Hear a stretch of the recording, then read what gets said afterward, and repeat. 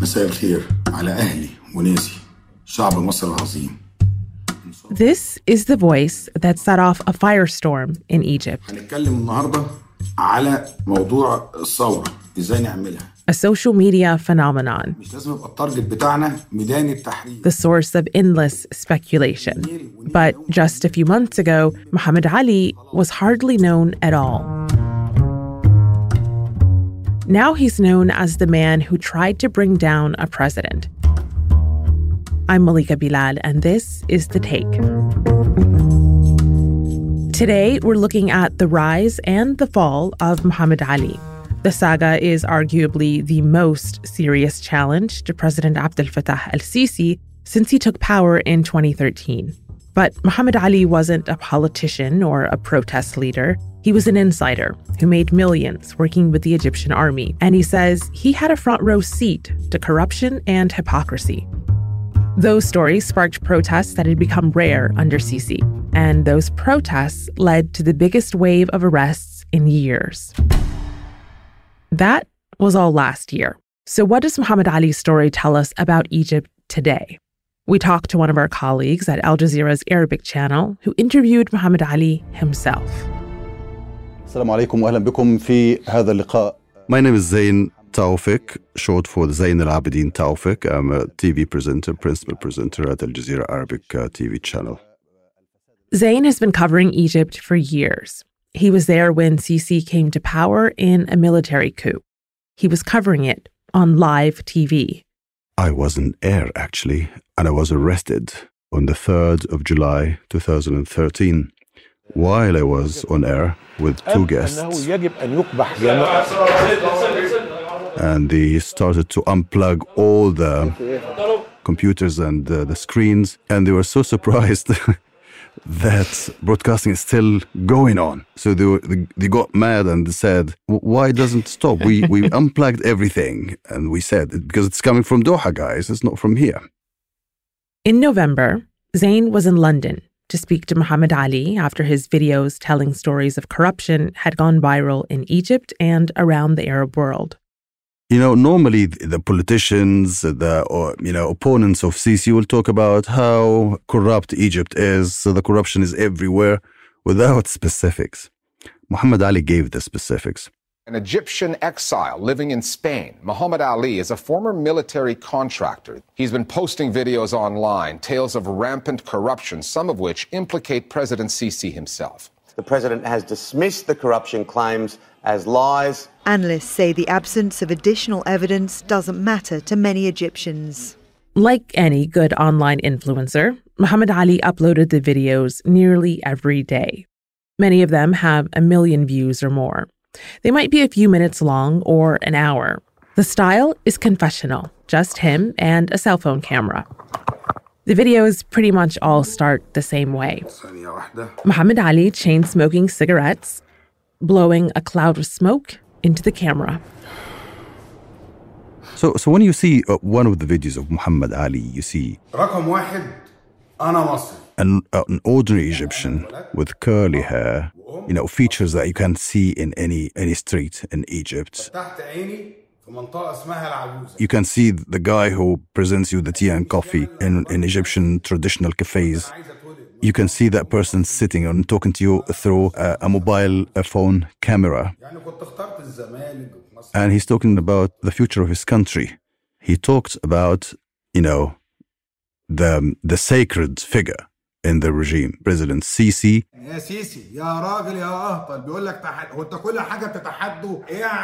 And not only Sisi, but also his wife, Intisar al-Sisi, and how wasteful they are and insensitive to the ordinary Egyptians' money. It's interesting you mentioned that he's like the everyman. I lived in Egypt for a little while, and you're so right. That's what strikes me about watching his videos, is that he just seems like he could be any person you see in a cafe, on the Nile, just walking along. He's also very conversational in his videos, so it feels like he is talking directly to me as the viewer and to the people of Egypt. Do you think that is part of the appeal? I think that mainly this is the main part of the appeal. He can put you at ease from the first sight. Mm-hmm. And that's typical Egyptian. He sounds very credible as well because he didn't need to do it. I mean, in the eyes of the ordinary Egyptians, because he was rich and he could carry on benefiting from the army because he used to do big projects for the army and gets a lot of money. Now, working with the military is lucrative in any country. But in Egypt, it's the biggest game in town. You can't do business without the army in Egypt. The economy is the Egyptian army at the moment. It wasn't the case before. The army had a share of the economy, but the share got bigger and bigger under the President Sisi. If you want to do business, you have to do it with the army. And the army activities not only is making weapons and things like that. No, the army now is in milk. They produce milk. They produce dairy food. They produce pasta. They produce medical equipment. They have schools. Besides the other stuff they normally do, like, construction projects. So they are in every aspect of life. Muhammad Ali made his millions working in those construction projects that Zain mentioned through his company, Amlak. We can't call him a developer. He's a contractor that gets jobs from the military and from the big companies. And that's why they were squeezed between the banks, because the military asked them to do projects. So they spent all their money. And when they ran out of money, they still have to deliver to the military. Nobody can say no to the military in Egypt. So he says that the army owes me nearly $13 million. Muhammad Ali claims that money is what forced him to go public in the first place. One of the first damaging stories he shared was about building not a 5-star hotel, but a 7-star hotel. This was at a time when most of Egypt's hotels were hardly filled to capacity. So in this video, Muhammad Ali is talking about a hotel that is not needed in a place that doesn't need any hotel.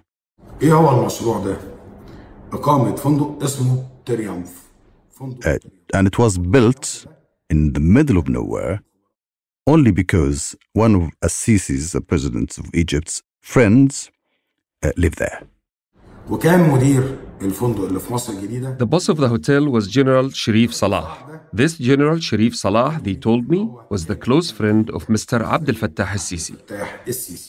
And he has a villa there, and he doesn't like to be, lonely. So Sisi ordered the military to build a 7-star hotel in this area. And what is the view from there? The General Sharif's personal villa is located across from the empty land where they want to build the hotel. The hotel's view in front is the highways, and the back is some villas. Your view is on the highway, so you can watch accidents and catastrophes on the street. Or you can look at the villas in the back. Does it make sense? And from this hotel, as Muhammad Ali is saying, it's the motorway. So what you see from this hotel, the horrors of the motorway accidents in Egypt, and the villa of this gentleman who is a friend to us. That was the beauty of Muhammad Ali, that nobody can deny what he's saying, because he's talking about buildings that are still there. You can't just remove it from the face of the earth.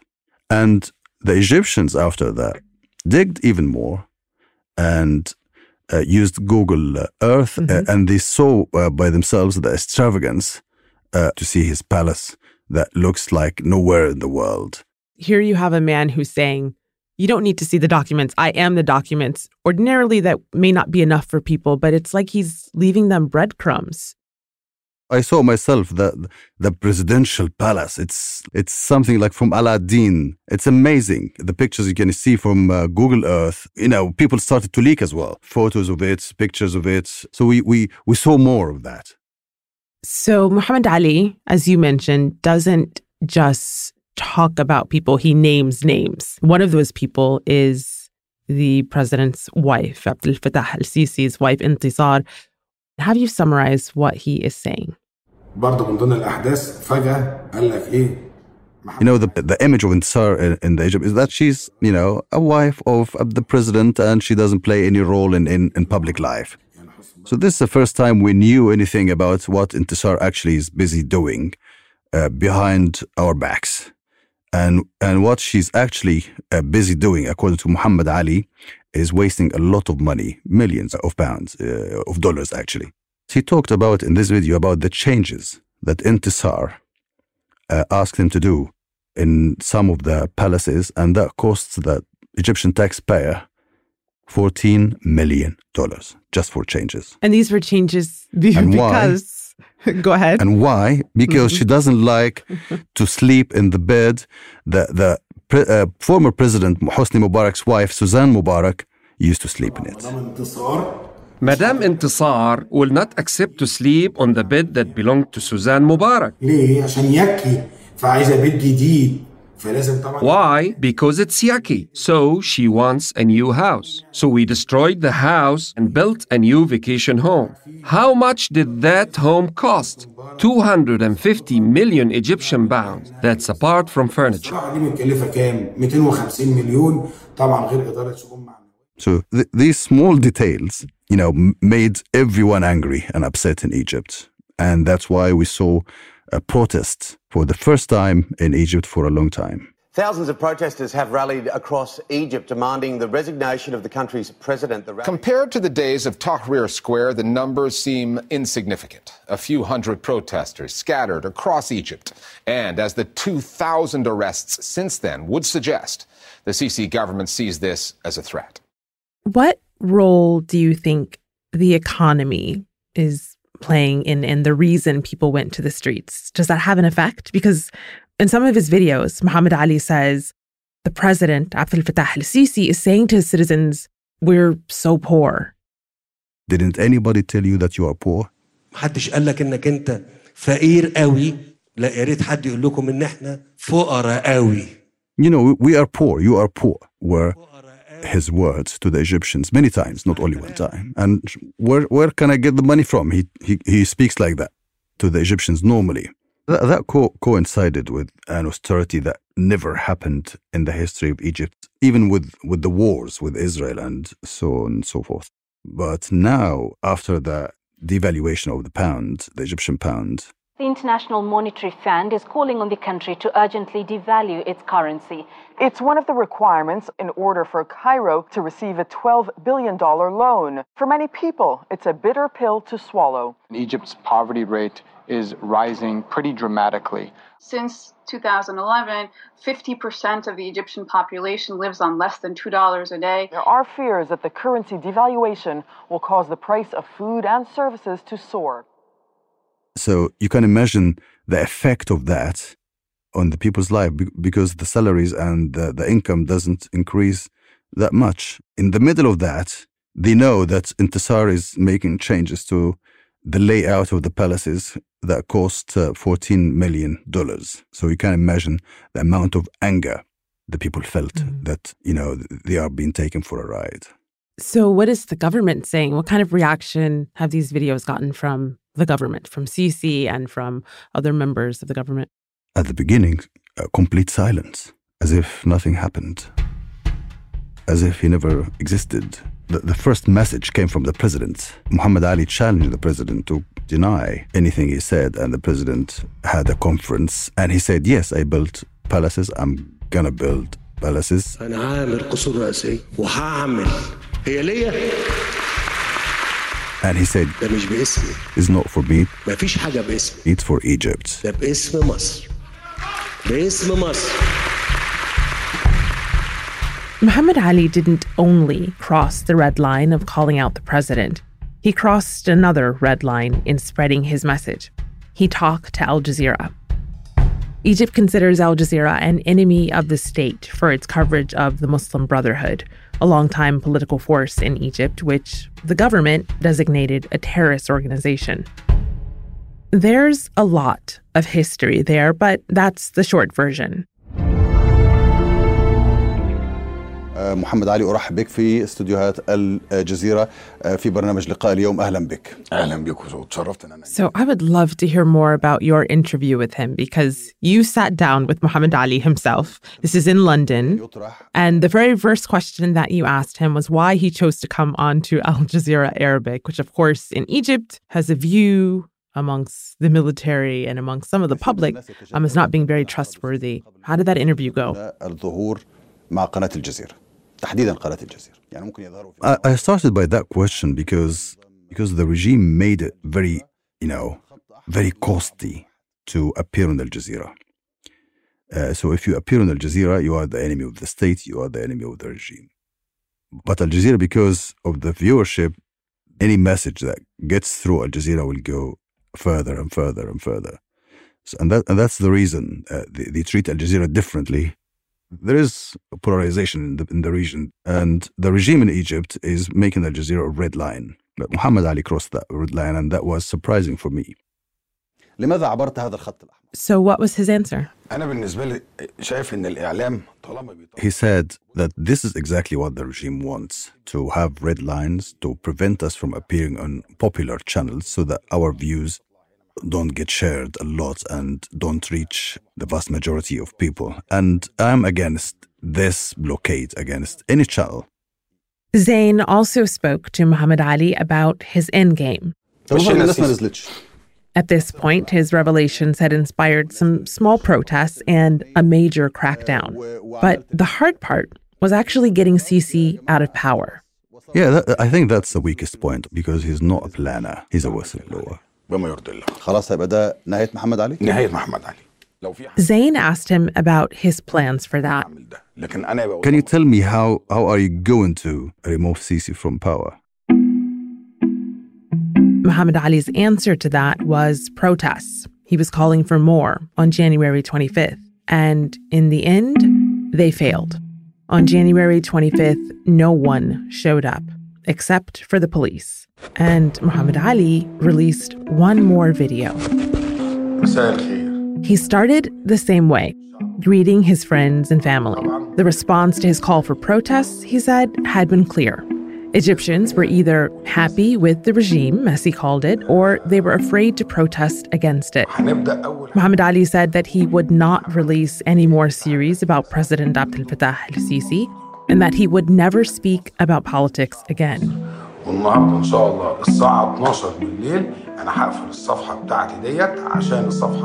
And then Muhammad Ali closed his social accounts.